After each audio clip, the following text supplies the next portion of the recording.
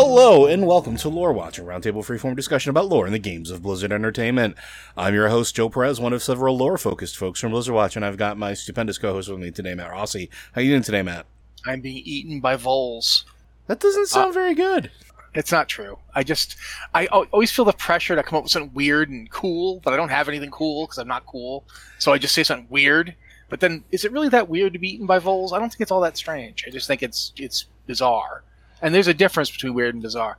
I don't know what's wrong with me today. Sorry, guys. Let's do this thing. Well, today we're going to be continuing our I don't know if I would consider it weird or bizarre, but I guess the place we're going to be talking about is definitely a weird place. We're going to be continuing to talk about the raids of World of Warcraft and sort of how they slot into the greater world lore and story. And today we're going to be focusing on what was the penultimate raid of the classic era, the vanilla era, Naxxramas. You may have had exposure to it later on when they Wrath of the Lich King when it came back. But in its original incarnation, it was supposed to be, or at least intended to be, the ultimate raid experience. It was supposed to push your max level characters to their limit with various mechanics and different wings that emphasized different types of combat, different types of readiness, and drew upon everything that you experienced from your entire time throughout the rest of the I don't want to call it an expansion, the base game experience so far. And it required you to get a lot of frost resist gear. A whole lot of frost resist gear. But with the story of Naxxramas, where should we start? Honestly, I think you got to start all the way back at the thing about the Naxxramas as a raid is that it tied in to places that you'd already been, especially if you'd done the Plaguelands and experienced the story of the Plaguelands and of Stratholme and Sholomance, the two. I don't want to say raids, but they kind of were raids. Both Stratholme and Sholomance were higher level dungeons. I'd say at the time they would be mid-50s. Well, they were 10-person raids at the time, weren't they? Same as Upper Blackrock? Actually, when they very first came out, I'm pretty sure you could take 15 to You're right. And Stratholme was divided into two wings. And the story of Stratholme was basically you were going back to the place that Arthas had began his decline. Scholomance was a little different. Scholomance was essentially a magic school that had been there for a long time. It was sort of the lore of the Scholomance is really complicated, but basically over that site had been various places, and it had, if you remember back in Warcraft 2, one of the rune stones had been used there, the ones that Gul'dan had created. Mm-hmm. And there was just a lot of magical stuff at that place, and there had been a school for magic there. And when the Scourge had happened, the Cult of the Damned had taken it over and were using it as a kind of magical experimentation and teaching place. They were basically playing around with necromancy to see what they could figure out about it. And Alliance and Horde both had reasons to go there because it was Darkmaster Gandling and other people in the Scholomance were high level members of the Scourge, and both the Alliance and the Horde had reasons to want them dead. Stratholme, though, was basically the unliving legacy of Arthas Menethil. It had been a major city in Lordaeron. It wasn't it wasn't the capital city. Obviously, that was Lordaeron City itself. But in the north of Lordaeron, it was the center power. It was the place from which the rest of the northern part of the country had been outfitted from, ruled from, supplied from. It was a major hub. You know the kind of thing. It's you have. We'll use New York State as an example. Obviously, New York City is the biggest, most powerful city in New York State, but it isn't the only city in New York State. There's Albany, there's Buffalo, there's other places that are large cities that have a lot of people in them, and it would be like if somebody took out Buffalo. Yeah, which, for those of you that are not familiar with the geography of the area, Buffalo is referred to as the Queen City because it was the second most powerful city in New York State with a port that rivaled the port of New York City. So, yeah, because it's right on the Great Lakes. Yep. So, the Great Lakes are enormous. They're like a little inland sea. And so there's a lot of trade back and forth between, various cities like Chicago, and all that goes back and forth through these port cities. All that to say that the port cities in fantasy fantasy writing or description are based in reality, where they can have as much power or influence as an area's capital or as the seat of law or rule in whatever kingdom that it sits in. So yeah, and in this case, Stratholme is very much that. It was a regional powerhouse, and so when to go, I don't want to redo the whole Third War here. I mean, we've talked about it a lot, but basically, when Arthas came to Stratholme, he was attempting to stop the distribution of the tainted grain that had already claimed places like Hearthglen, and he'd already experienced one mass rising of the dead. He'd already seen a place wiped out by this, and Uther and Jaina had not seen it yet. They had not actually lived through it. He had, so it's probable that Arthas' decision-making was based in trauma. And that's something we never really talk about, the fact that Arthas had just barely survived seeing an entire village turn into the Walking Dead. And now he was looking at the biggest city in northern Lordaeron and knowing it was going to happen there. And I feel like you're right. I feel like we don't really talk about the trauma that it inflicts upon, or that Arthas sort of internalized throughout that whole thing, because I feel it's really easy just to mark Arthas as, yeah, he's the villain, move on. But you got to understand too, like, it broke him. It broke him in a way that he was not prepared for. He was a young kid who was being prepared from birth to rule in his father's place once his father passed. And he hadn't been, subject to war or, anything huge or largely like destructive it firsthand, like a lot of other kingdoms had experienced. And so he grew up on stories of it, not experiencing it, and then being told what a great leader he's going to be and how he's going to rule in his, his father's place. And, it's going to come a time he's being bred to be this great, leader. That gets to you. It's the same equivalent of in real life of telling a kid they're gifted and talented for the entirety of their childhood and then setting them loose in the world, and then they have to deal with it. So he sees a thing that he's not prepared for. These citizens that he's supposed to protect. Mm-hmm. Arthas had been in fights. He'd been in combat. Sure, but it had always been like this horde and this encampment of orcs is like loose, and they still worship the Legion. We're going to go in and clean them out. Stuff like that, smaller scale. He hadn't been in any, and keep in mind too that granted, war he'd seen. Even if you'd seen war, you hadn't seen a village of your own people all rise as the Walking Dead in one go and attack you. Mm-hmm. A lot of people might have broken from that. I mean, it's not everybody. There obviously are people who could get through it, but throwing Arthas in the deep end means that there's always the chance he might have drowned, and he did in this case, I think. But regardless, the burning of Stratholme is a pivotal moment in Arthas' story, and as a result of what happened in Stratholme, the place was choked with the Walking Dead, because the people had eaten the grain. They were turning, and Mal'Ganis ran through the place leading Arthas on a merry chase, which meant that he didn't finish cleaning the place out, which he really couldn't have done anyway. He didn't have the people for it. But he didn't know that necessarily. Yeah. Well, it's one of those situations where I believe he was basically just acting on instinct. I don't think he was really thinking through what he was trying to do. Yeah. The city was too big. But regardless, after the Scourge had, rampaged through Lordaeron and Lordaeron had fallen, nobody came back to deal with Stratholme. But the Scarlet Crusade did make an attempt.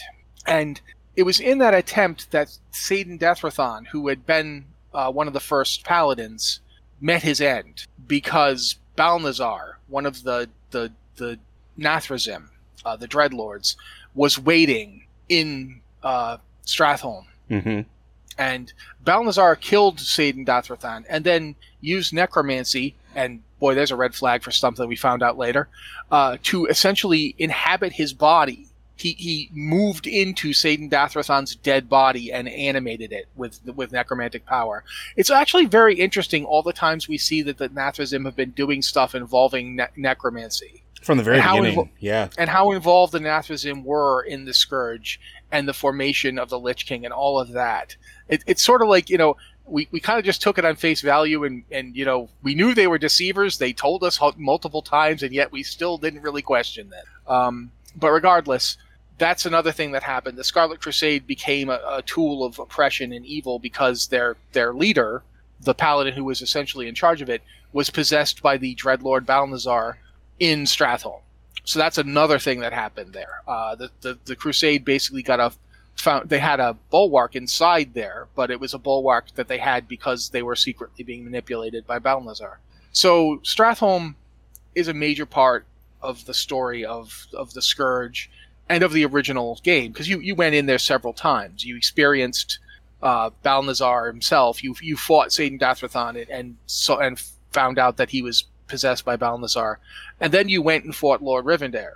And Lord Rivendare was, amongst other things, he was one of the initial Death Knights, the ones that served Arthas directly. I say initial, but I don't mean he was a Warcraft 2 Death Knight. They're different Death Knights, and that's... Do you want to talk about that? No, we don't have time for that. We don't have time for that. That's the problem here. There's a lot of lore tied up in all this, guys. I think we should probably talk at least a little bit about the in-game stuff that fed to this. The reason we're bringing all this up is that Stratholme was originally going to be how you got into Naxxramas. Yeah, it was supposed to be the point where you got in there, and remember how we talked about you would go through Upper Blackrock Spire, and you would be able to get to Blackwing Lair. There was an instance portal inside of the dungeon.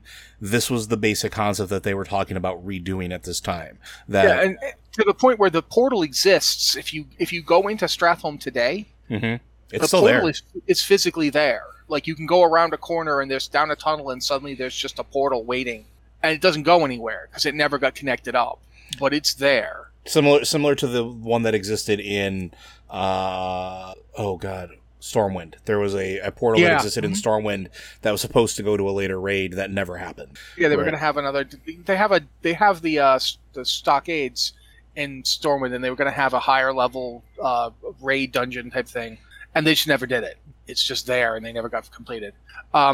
Basically, what was going to happen, the way that this was going to work, and I think it's still important for the lore of the dungeon that we did get, was that the reason Naxxramas comes down to the Plaguelands is because of us.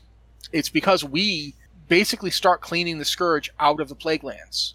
And if you played through WoW Classic, because a lot of people, you wouldn't have seen this in the original game because you weren't playing back then, this all came out. This is another thing. This all came out because of Wrath of the Lich King. A lot of this stuff, this story stuff, got removed. But basically, because both the Horde and Alliance were making strides in the Plaguelands, they were killing off various Scourge minions. I don't remember. There was a Horde quest that involved killing an Oracle. Do you remember this one, Joe? Were you playing Horde back then? I was playing Horde back then, but I don't remember this specific quest. It was one involved killing an Oracle. You were doing it on behalf of Nathanos Blakecaller. Nathanos, if you were Horde, Nathanos was a big deal.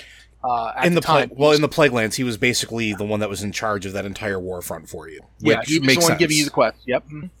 And if you were Alliance, obviously, eventually you wanted to kill Nathanos, but that's regardless.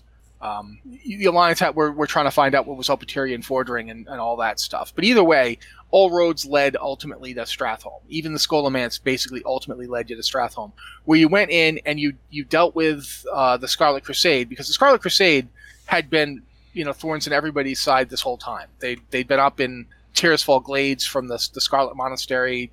They've been given the Horde problems, but they were also given the Alliance problems. There were Scarlet Crusaders torturing people and being generally annoying to the Alliance as well. So, and not only that, but gang pressing people into service too, right? That was the thing that I guess needs to be stated. And they were basically forcing people to join the Crusade. And if not, well, maybe you were a heretic and they would burn you. Who knew? Yeah.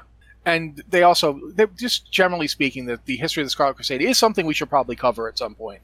But they were basically, because Balnazzar was pretending to be Satan Dathrathon, they were ultimately serving the Dreadlords and their agenda in the Plaguelands. And because the Dreadlords, you can't really trust the Dreadlords. Even before we knew about the whole Shadowlands thing, we knew that the Dreadlords were bad news. So they couldn't be trusted. They had to be dealt with. At the same time, there was also the original Scourge. And the other side of Stratholme was run by Lord Rivendare, as I mentioned, who had basically been a paladin who turned into a Death Knight and was directly serving the Lich King. When you beat him, you cleared the way to essentially start retaking the Plaguelands. And this was not something that the Lich King wanted.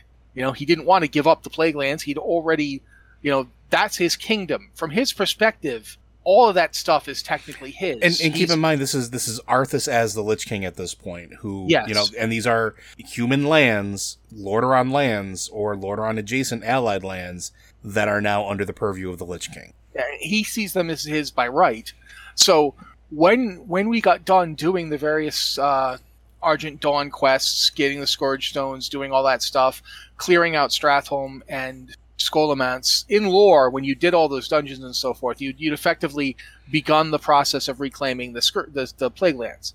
And then, of course, we went off and did other stuff for a while. From our perspective, all the other raids are considered to have happened kind of in chronological order, not exactly, but kinda. Like, basically, Molten Core and Ani we did first, then Blackwing Lair, then the, Zul'Gurub and the AQs, and all that stuff had sort of happened in sync. And if you go read Chronicle, they give you an exact order of which faction did what. But that's not really important for the experience of this raid. But the important thing about this raid, though, at least to me, is that like the lead up is home not just in the Plague Lands, but it also does have ties to when we talk about AQ and what we talked about in the last episode. And you want me to go into that a little bit? Yeah, absolutely. So the original conception of Naxxramas was actually a Nerubian citadel. And if you remember, the Nerubians were, well, essentially descendants, if you want to call it that way, of old god bugs. And they happen to be the ones that existed in Northrend. So in this particular case, probably the ones that were closest associated with Yogg-Saron, since he happened to be the one that's sort of his domain. What wound up happening is Anub'arak, who was at one point the last king, I believe, of the Nerubian Empire. He, in the War of the Spider, he was slaughtered with a whole bunch of other Nerubians. With then Ner'zhul Lich King, not Arthas Lich King, raised the undead Crypt Lord to do his bidding. The reason this is important is because at one point in time, Anub'arak led that force of undead, essentially Nerubian servants into Naxxramas to claim it for the Lich King. And that was the first step in converting it from what was a Nerubian citadel into the machine of war that it was. And so if he didn't exist, it is suspect whether or not Naxxramas would ever exist, because there wouldn't have been a powerful, ready enough force that knew the land as well as an undead Nerubian to go into a Nerubian citadel. So there's a tie there that I think is often overlooked.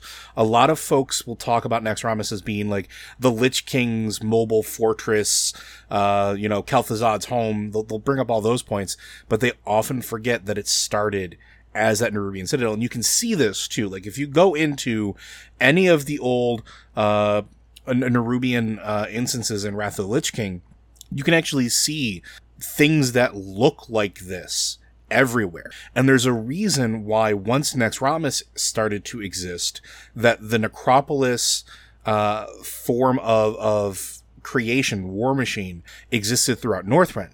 Because now that you know how to convert it, now you can take all of these other ones that exist all throughout the land, because don't forget, they've tunneled through this land. They have huge cavernous empire.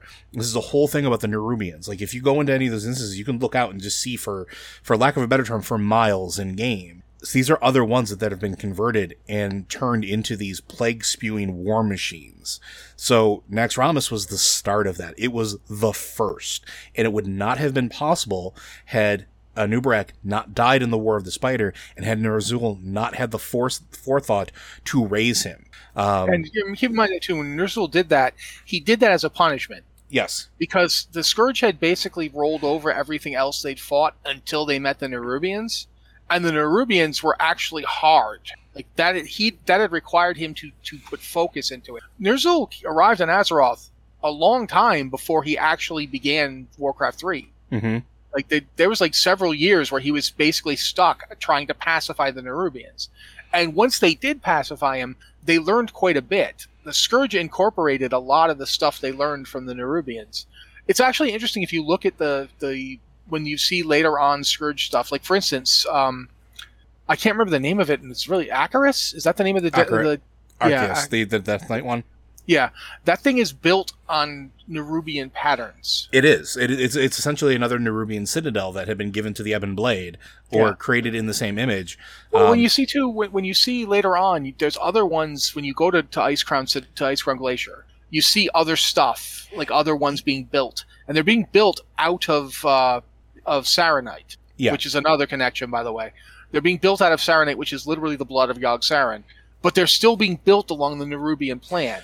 The interesting thing about that is it all ties back to, and I don't remember if you remember this, there was a Compendium of Fallen Heroes. It was a book that you could actually read in game. And it talked about the architect of this, and not just Naxxramas, but also the architect of the Arceus.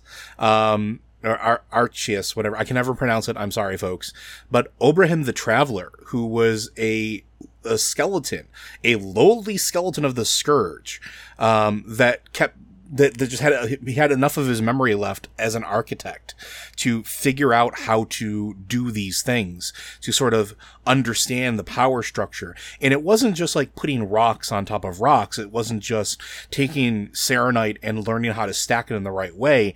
It was, again, copying those arcane sigils. Obrahim the Traveler became an Archlich.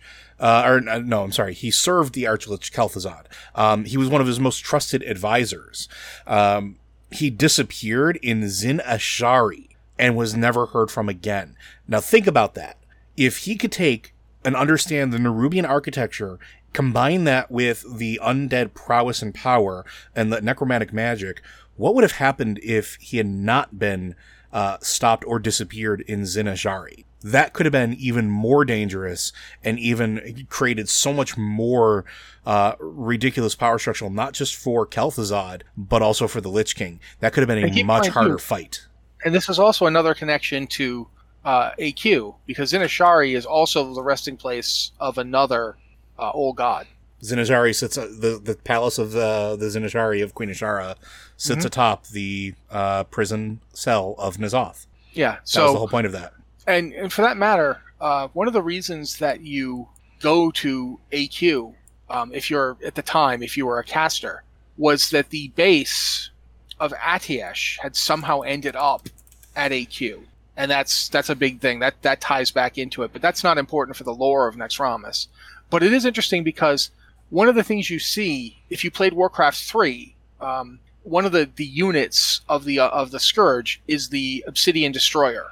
It's the giant cat centaur type thing with wings that they unleash. It's a Nerubian original creation, but it's not a Nerubian original creation. Mm-hmm. It's a Tol'vir. It's a Tol'vir that has never experienced the curse of flesh. Much like if you see there's dwarves and then there's the earthen, it's the same kind of thing. Or if you look at a giant Vrykul and think, wow, that guy's enormous, and then you look at a human and go, okay, not so much. Same basic deal. We will then see Obsidian Destroyers in AQ because the original Tol'vir that were corrupted are there as well. So the Nerubians had Tol'vir that they had enslaved, and the Karaji had Tol'vir that they had enslaved. And both were being used. When the Nerubians fell, that knowledge, that secret, fell into Ner'zhul's hands, and later Arthas's. By the time Naxxramas comes south, though, it doesn't come south alone. I think you were heading in that direction, right, Joe? I think I was, but please, feel free.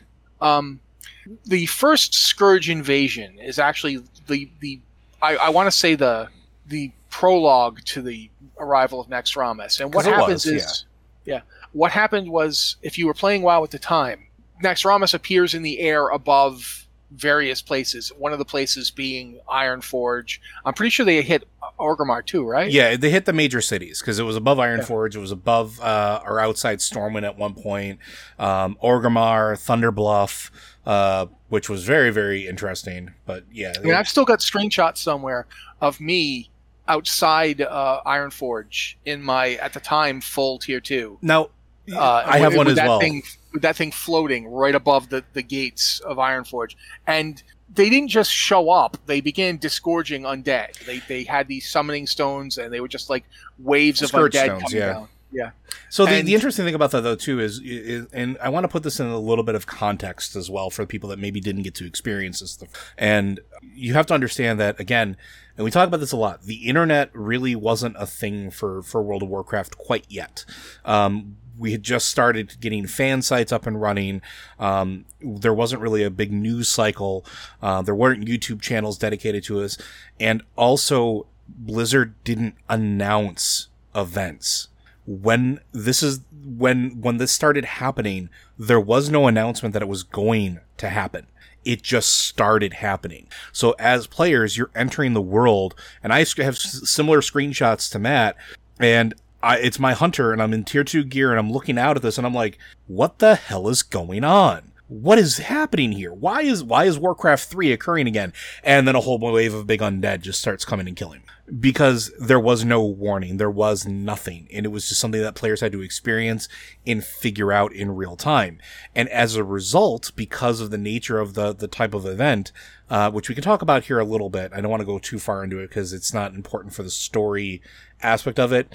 But when you got hit by somebody who was infected, you turned into an undead monstrosity. And when you turn into an undead monstrosity, you would infect other people. It was a plague. It was the Scourge, the Plague of Undeath, again, like we saw in Warcraft 3, like we saw in the birth of Arthas as the Lich King and going down that path. That's what was happening again. And you as a player couldn't stop it unless you went and found Scourge Stones and took away some of their handheld. But players could still infect other players. And it created this dread, this absolute dread of where can I go if I don't want to experience this? How do I deal with this? And you changed everything about how you approach the game in those moments because you, like, dealing with it was a thing. Like, you wanted to go to the auction house, you better hope that they decided that the undead isn't going to be there today. You want to, go and do some low-level questing, good luck with that. It was a massive, massive thing for a while. And this was the lead up. This was the announcement of the coming of Naxxramas. And it was kind of like, I don't know how to explain this lore-wise, but it's basically like Arthas doesn't do things by halves. Rather than start off small or anything like that, he kind of did in a way. There was some shenanigans with Tainted Grain and all that because he was doing a callback. But ultimately, basically, the announcement for Naxxramas was, boom, Necropolis in the sky. Yeah. Have a lot of undead. I'm out. Got to go do this somewhere else. And then there were places that Naxxramas itself didn't show up at, but there were Scourge Stones summoning undead there. Like, I remember there was one in Tanaris, and there were various other places you'd had to go and try and root out this. And it was worldwide. It was all happening at once, and everybody was on the back foot. It was like, what is happening? It was as close to you feeling like you were in the middle of the first Scourge invasion as you could possibly get. And it was really well done in that regard. Yeah, and it basically led to what we can consider the counterattack, which led to there was a summit at Light's Hope Church. You've been to Light's Hope, you know the basic drill. The Argent Dawn basically put out feelers to the Scarlet Crusade, and we're like, okay, we hate you, you hate us. There's that whole Balnazar thing we could deal with at some point, but the Scourge is literally here, right now, in force. And the Scarlet Crusade were actually the more reasonable members of the Crusade showed up. They came to the summit. They were like, yeah, we hate you and you hate us, but yeah, that's a problem, and we got to deal with it. That was the Argent Dawn and the Scarlet Crusade summit, right? Yeah. Mm-hmm. Yep. Okay. And so they called you since you'd been if you'd been questing in the area, and you had been, it was one of the few places to really do anything at max level when you weren't doing dungeons and raids. The Plaguelands were one of the higher level zones, so you'd been questing there, especially if you were going to be doing Stratholme. Yeah. Which you were. Like I said, for a while you could raid Stratholme with 10 people, and that continued for a long time. Even though the gear wasn't the gear was about on par with Blackrock Spire or what have you. No, it was on par with Blackwing Lair. At the time, for at least weapons and stuff like that, it was. No, man, it wasn't. I'm going to have to disagree with you. Sure. The weapons were the same eye level as the stuff that dropped in UBRS. It's just, but they were on par with the Arcanite Reaper and stuff. But Molten Core gear was significantly better than anything that dropped on Strat, with the exception of the sword that dropped from Rivendell and the axes, the cleavers. But yeah, but those were. They weren't as good as Molten Core gear or Blackwing Lair gear. It's just that they were what you got before that. because you could put the 2 agility enchants. I remember this, guys. This has nothing to do with the lore of it, but I'm going to have to talk about it for a second. You had to basically go and clear the tunnel full of furbolgs to get the agility enchants for one-handed weapons and two-handed weapons, because that was the only place that sold them, and you had to get to like a certain I forget if it was like honored or revered, but you had to get to a certain rep level with the furbolg to buy these enchants. And when you bought the enchants, I had the enchants because I was married to a hunter, and I literally could not live my life without getting those enchants. There was no way. She had the saddest eyes talking about how expensive those enchants were, and so I had to go and grind on bears until I finally had those enchants. And then as soon as I got those enchants, it was like hunters just popped out of the woodwork whenever I logged on. It would be like there would be a hunter waiting behind me the second I logged in, going, "Oh, I heard you got those agility enchants." Like, how did you get in here? Like, seriously. So so this is burned into my memory. The bone slicing hatchets were not actually as good as Blackwing Lair gear. They just were the best you could get until Blackwing Lair. Fair enough. Because hunters needed agility enchants. But at any rate, because you'd been doing Stratholme so much, you probably were pretty close to at least revered with the Argent Dawn. Naxxramas patch, in addition to everything else, it basically brought a focus to what you were doing there, and that's why the Argent Dawn called you specifically to come up and talk to them. And they put in like the various armor sets that basically looked like Paladin Tier 2 for every class. That was this patch as well.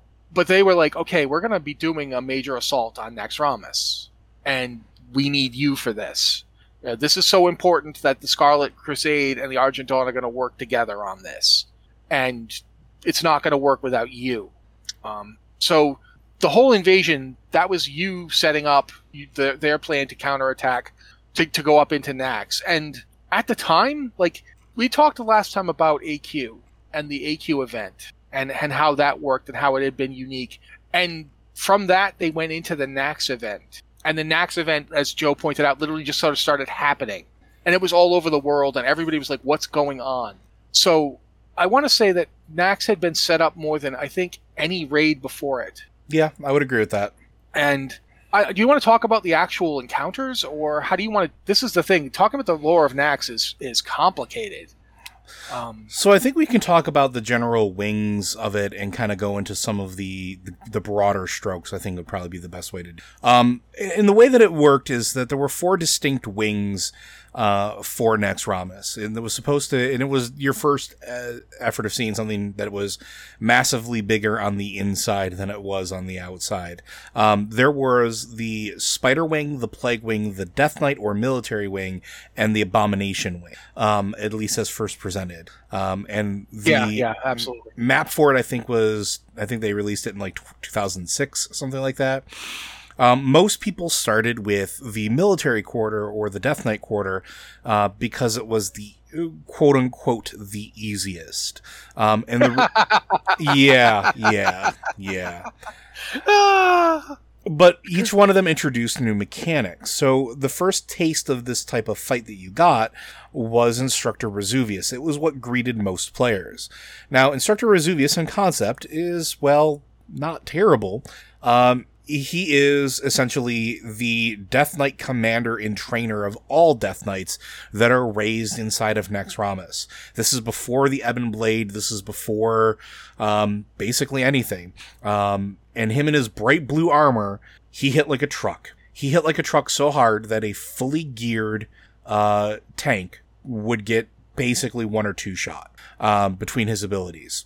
Whether it was his Disrupting Shout, which dealt about like 8,000 physical damage to the entire raid. Did it also disrupt spellcasting? It did. And he cast it every 15 seconds. It would spell lock you as well. So you had to get him moved. You had to maneuver him so that he couldn't hit the rest of the raid. Yeah. Or a Jagged Knife, which encountered a bleed effect that by itself doesn't sound too bad. It's max. But I'm gonna point this out to you. Like, this is vanilla stats, right?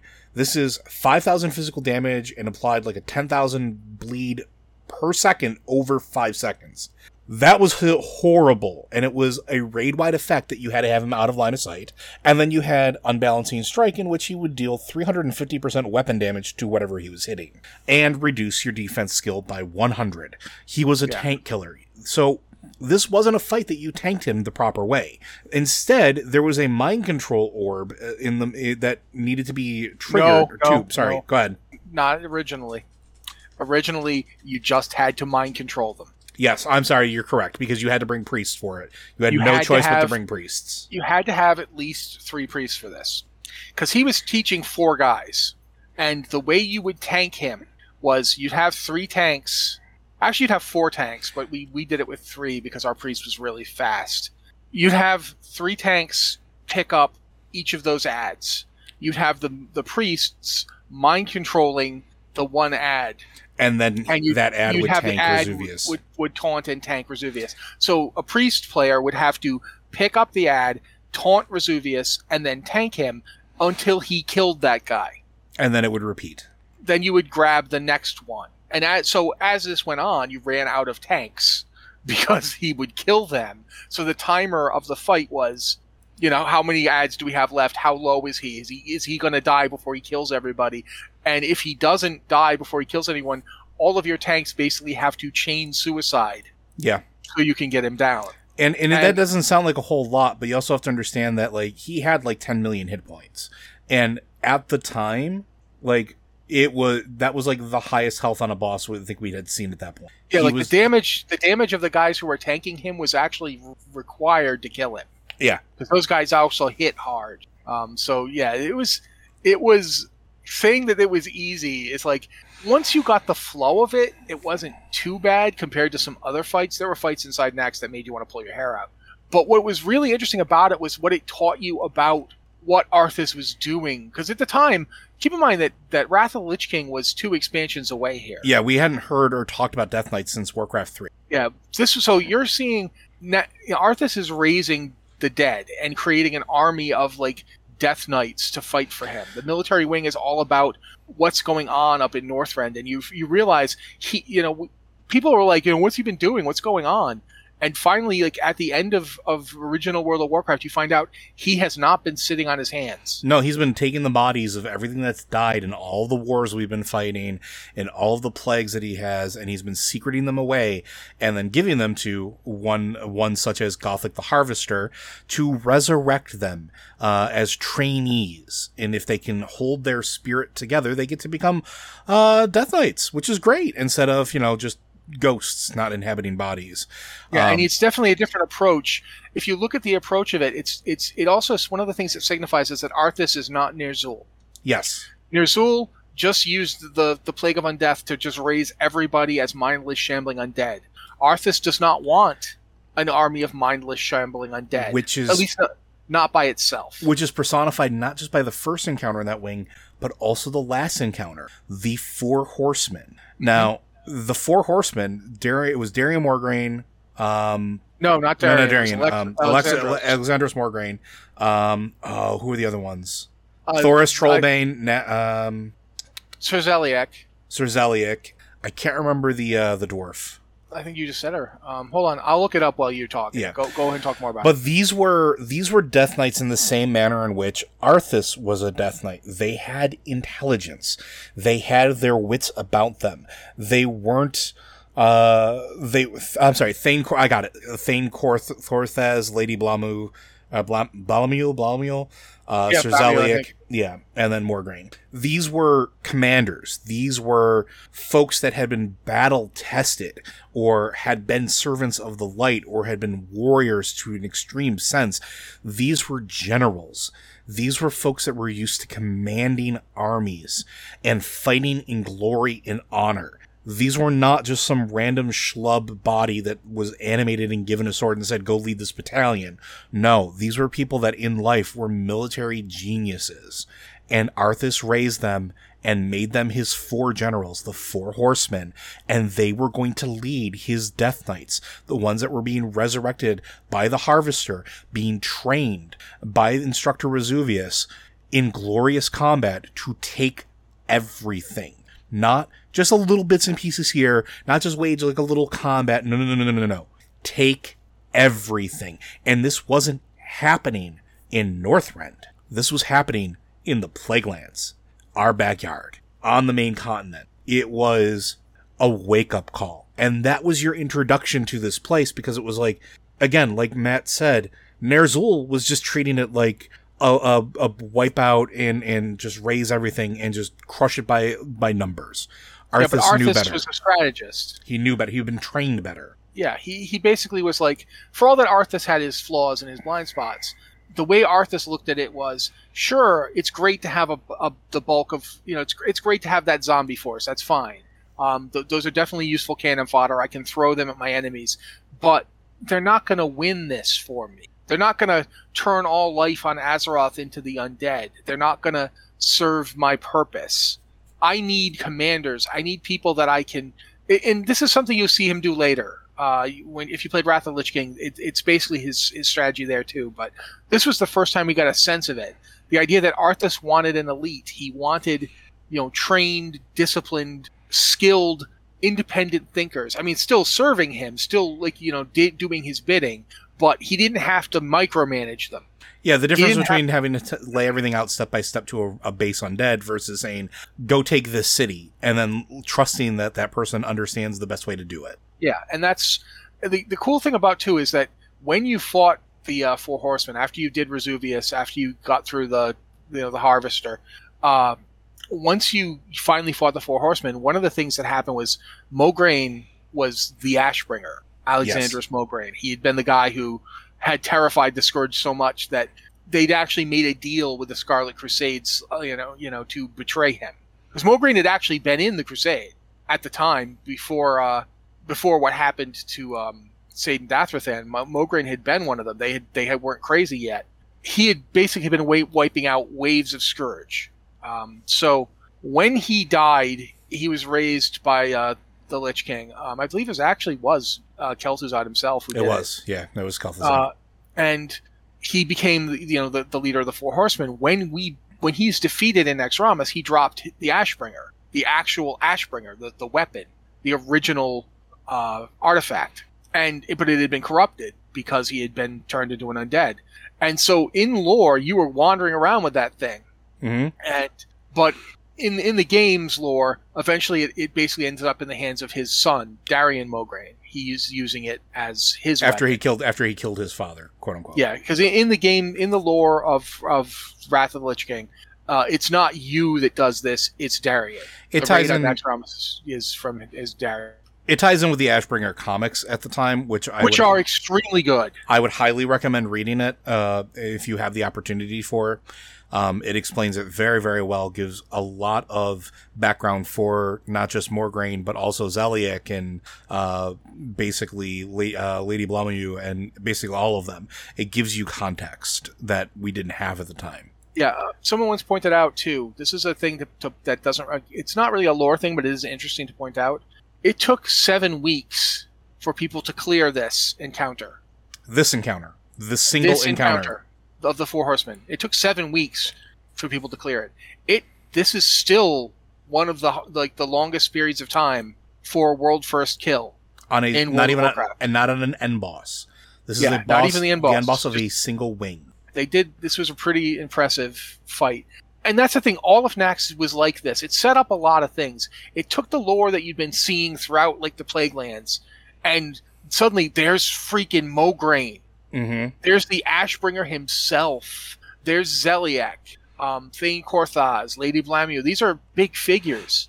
And it's really hard to explain how enormous it was. The other thing about the lore of Naxxramas that I want to talk about is just the way it felt to do it. Mm-hmm.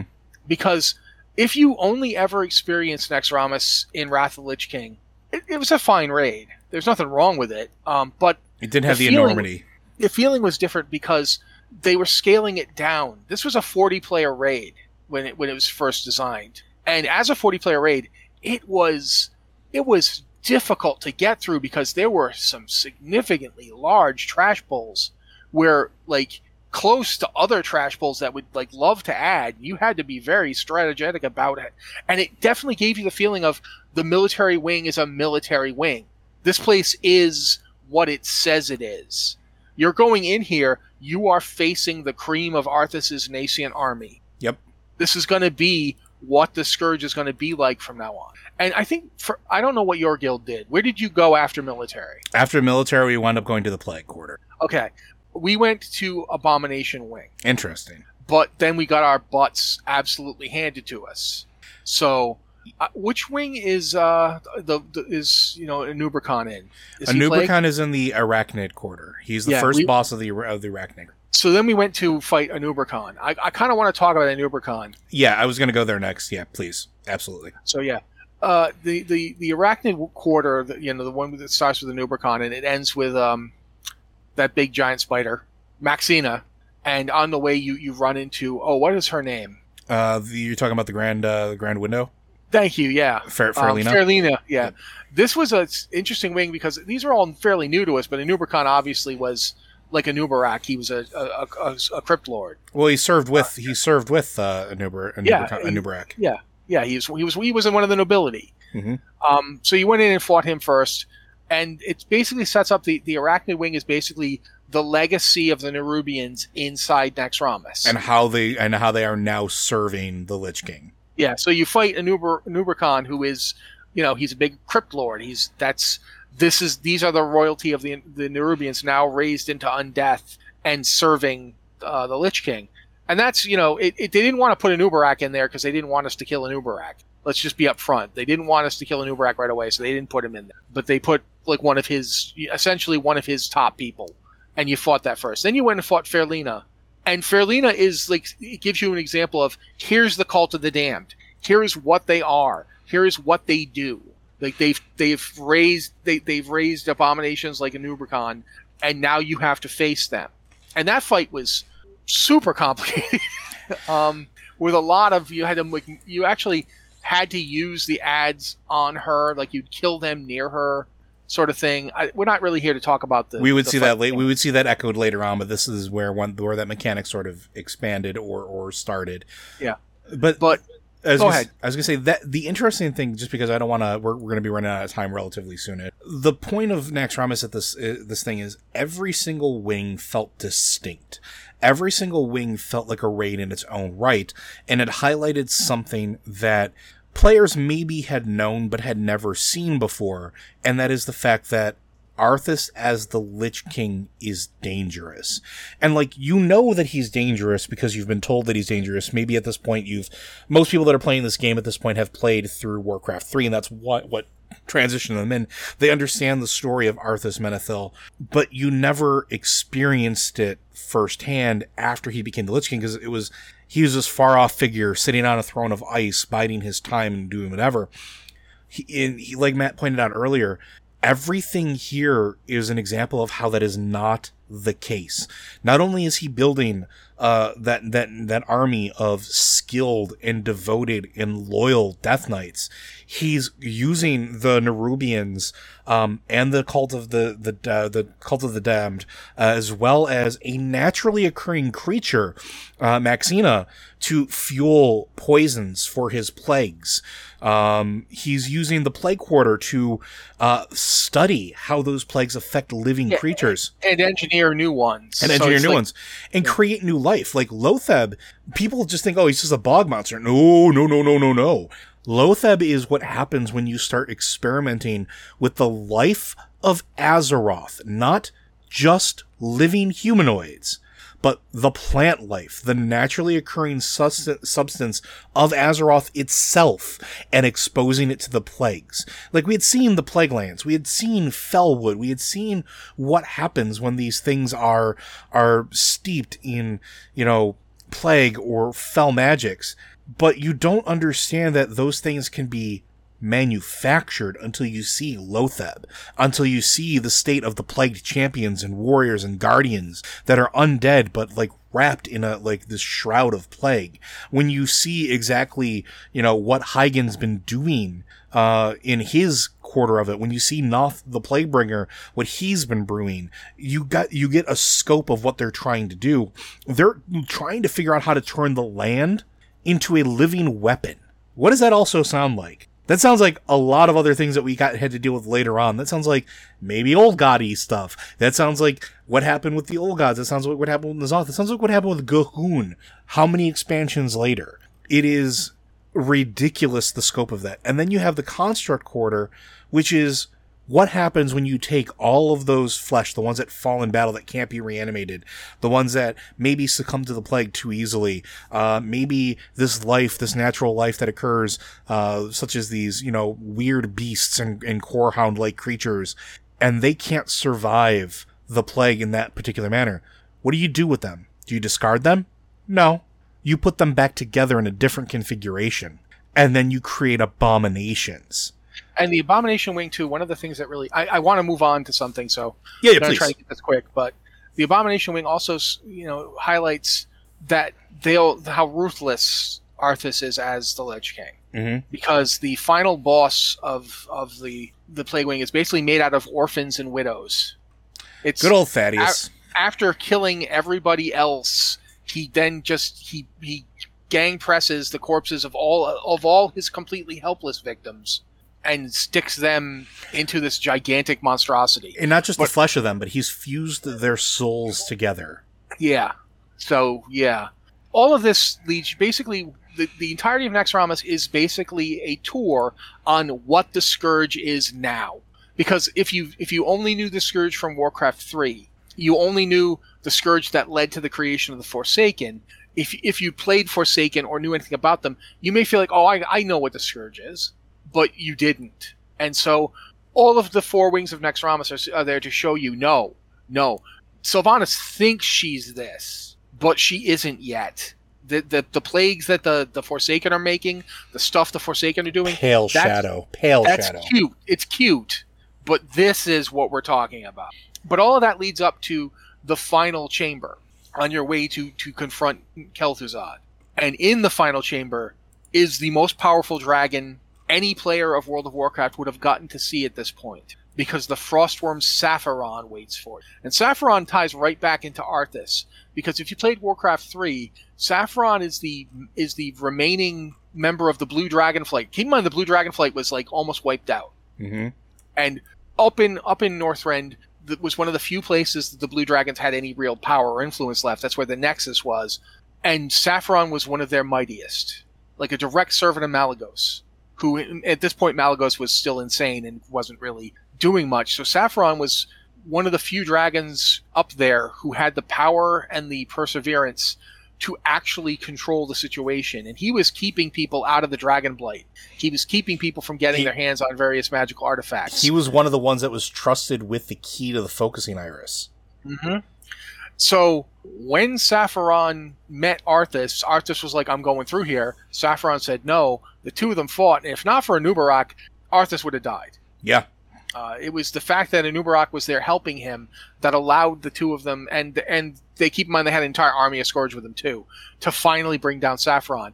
And Arthas, being the petty person that he was whenever somebody tried to balk him, raised Sapphiron into undeath, just like he did with Sylvanas. Except he wasn't a high elf, it was an enormous dragon.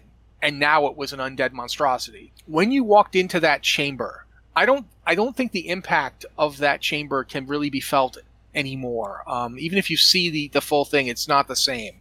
Because we had no idea what was going on in there. You stepped into that room for the first time, and there's a big skull on the ground, and that's it. And you're like, "Whoa, okay, let's go to Kel'Thuzad." I mean, maybe you knew there was supposed to be a fight here because at the time. But the chamber was empty. Like when you get up there, you're spoiling for a fight. And again, don't forget, go back to it. The internet wasn't really as broad as it was. Guilds weren't sharing their secrets with each other. And there wasn't anything like like today. We have like the dungeon guide that tells you didn't exist in game. Yeah, so we didn't know what was going to happen.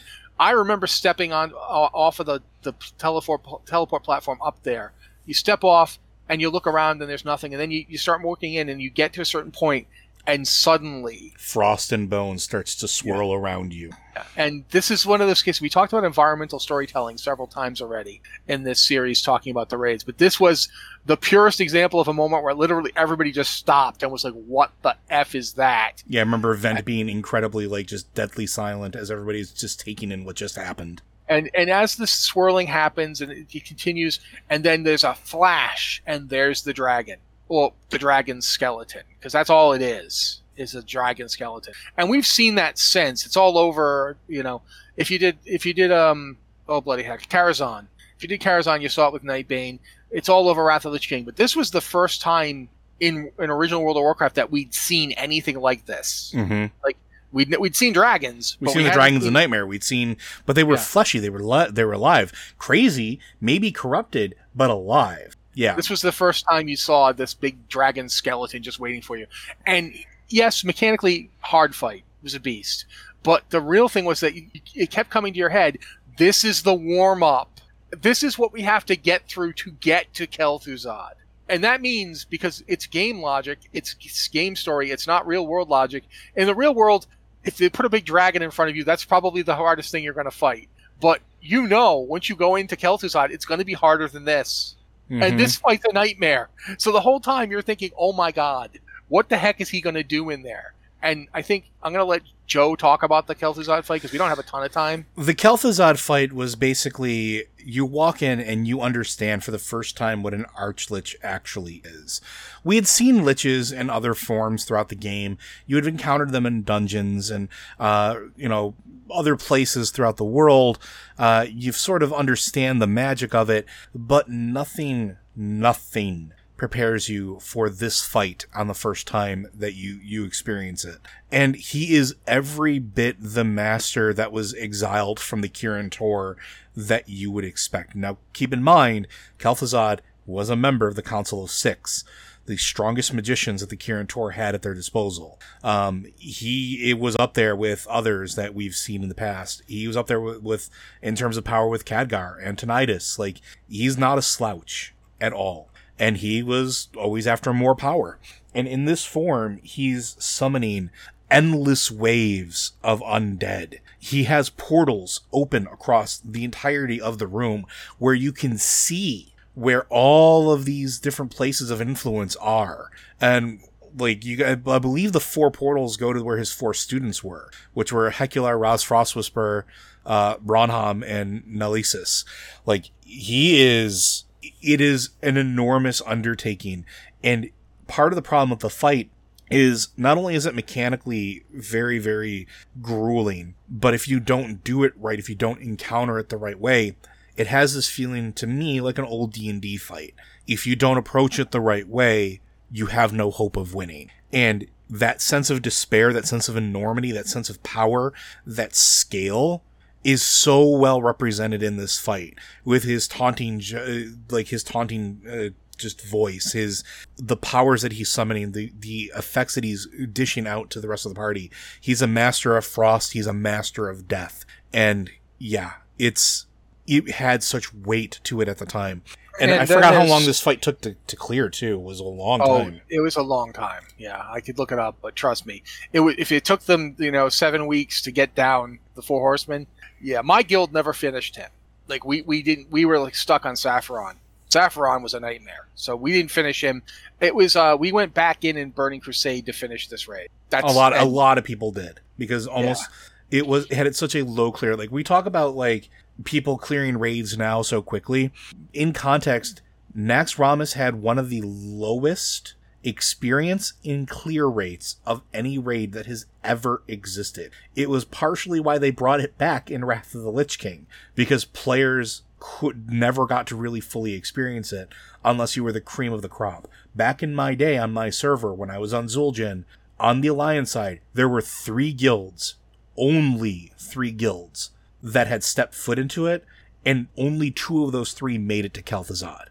It was insane how difficult this was. There's other things to talk about quickly, though, because, we we are getting low on time here, but first off, the first thing to bring up is when you get into the Kel'Thuzad chamber, you hear something that you had never heard before in World of Warcraft history. You heard the Lich King. Mm-hmm. Because the Lich King was directly talking to him. Yeah. Yep. And you also get to see the first scenes of Northrend you're ever going to see, because there were portals inside the raid itself that led to Icecrown's Glacier, because the Crypt Lords are sent through into the fight, the Guardians of Icecrown. So that's a huge.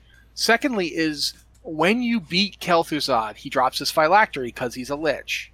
You take the phylactery, and it starts a quest. And that quest has some of the best quest text that's ever going to happen in World of Warcraft. Ever.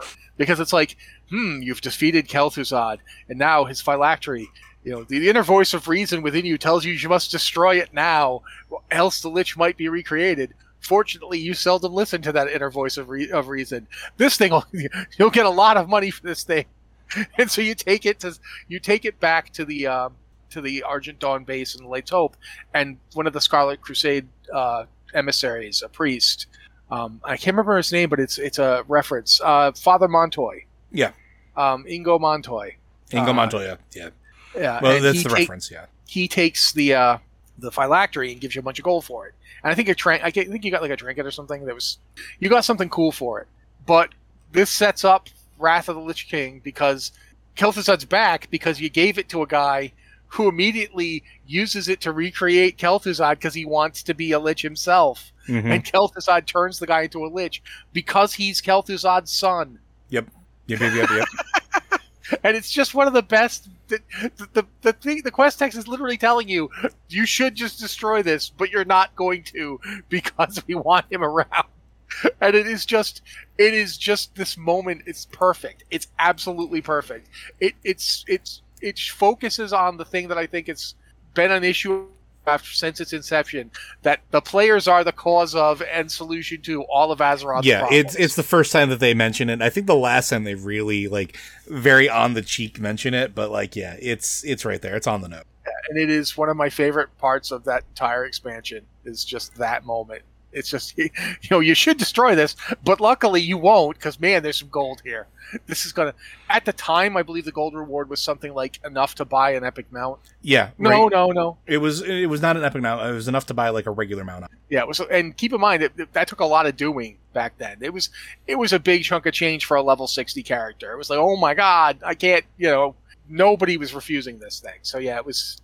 still to my day one of the favorite moments in a ring. All that to say that Naxxramas as an experience, at least in the original incarnation, really did drive home the enormity of what we were dealing with as players. And we talk a lot about the cosmic scale of things, the grand scale of things, how often we're in the middle of it. This is the first time that you really started to feel that sort of pressure, I guess, would be the best way to put it. Everything we've been dealing with this, yes, they had been big, they had been important, they were showstoppers in their own right, but they weren't this. They weren't something that traveled worlds. Because the Lich King traveled worlds, transcended existence. It called upon the old gods. It called upon the necromantic magic, called upon the lore of the human society. It called on every aspect of the game and world that we had been experiencing, not just here, but also throughout all the Warcraft games, in a way that while the other ones did to a certain extent, blew them out of the water. The enormity of this raid really set the stage for everything that was going to come after it. And the fact that so few players got to experience it at level is a shame, but also speaks to, well, yeah, that kind of makes sense with how big and important this is, because at the time, the best of the best were the only ones that got to go to experience and fight against the best of the Lich King. And that sort of trend goes throughout everything else. Look at all the other raids that come after it and how much of it owes that sort of DNA to these encounters, to everything that is experienced or popped up as a raid throughout World of Warcraft in the original game time, and how much of that really draws from that enormity of Naxxramas. We talk about these world-ending events. Naxxramas was that world-ending event. We talk about... Literally, this was the end of World of Warcraft, guys. Yeah. You were done. And you see you in Burning Crusade, because this was it. Yeah. It's a fascinating, important piece of just Warcraft history. And it's one that I think should always be remembered in its original form, for what it contributed to it. If nothing else, I'll tell you right now, I've always been glad that WoW Classic exists just so the original Naxxramas is still out there in some form. Agreed. Even if I'm never going to go see it, but it's there. And if I could sit here and talk to you like for another 10 minutes, I'd go on and on about how this expansion, this raid, and we set up the entire expansion. This raid basically is everything that Wrath of the Lich King came from. It in one raid, it tells you this is what the Scourge is now. This is what's coming. It isn't going to just be a bunch of wagons full of meat and, you know, people with cleavers. It's going to be all of this. You're going to face all of this. And that's, you know, it does an amazing job of telling you, you know, this is what we're dealing with. This is step by step. These encounters all show you another facet to the Scourge under Arthas, what it's like under the new Lich King, what he has turned it into. And it sets up that threat. It sets up that threat in multiple expansions before it ever happens. Yeah, it really is some astonishing storytelling as a raid. It is one of those experiences that the very, like, you see so many comebacks to it, and it's fascinating. Like the Death Knight starting area, the actual Wrath itself, the Scarlet Crusade stuff, it all comes back. So yeah, really one of the better raids in terms of storytelling as through encounters that they ever made. And man, we didn't even get to talk about what happens if you get the corrupted Ashbringer and then you take it to Scarlet Monastery. That's coming up later. We can't talk about that now. No, we're gonna have something planned later on, folks, where we're gonna be talking about a lot of the key items and the storytelling that exists with those key items. Call them legendaries, even though some of them might not be classified as legendaries. But we have something planned for that, and we are going to get to that at some point. So we will talk about the corrupted Ashbringer. We will talk about the effects of it in game. We'll talk about the rest of those. But for now, Blizzard Watch is made possible due to the generous contributions at patreon.com/BlizzardWatch. Your continued support means this podcast site and community is able to thrive and grow. Blizzard Watch supporters enjoy exclusive benefits like early access to the podcast, better chance at having your question answered on our podcast or the queue, and an ads-free site experience. Again, I do want to thank you very much for joining us, and thank you very much to our Patreon supporters who suggested that we do this as a series of episodes. Hopefully you are enjoying them as much as we are doing them. If you do have questions, though, that you do want us to answer, be sure to go ahead and send those into podcast@blizzardwatch.com. You can also send them into our Discord channel. We have one set aside for our Patreon and supporters. We then have one set aside for folks that can't support us on Patreon for Q and podcast questions. Be sure to send those in, and when we run out of things here, we'll be sure to start pulling from those. Also, don't forget that we are available on Spotify now as well. And if there is any place that you're listening to us that allows you to give a review, consider doing it. It helps, believe it or not. And thank you for your continued support. But with that, we'll see you next week.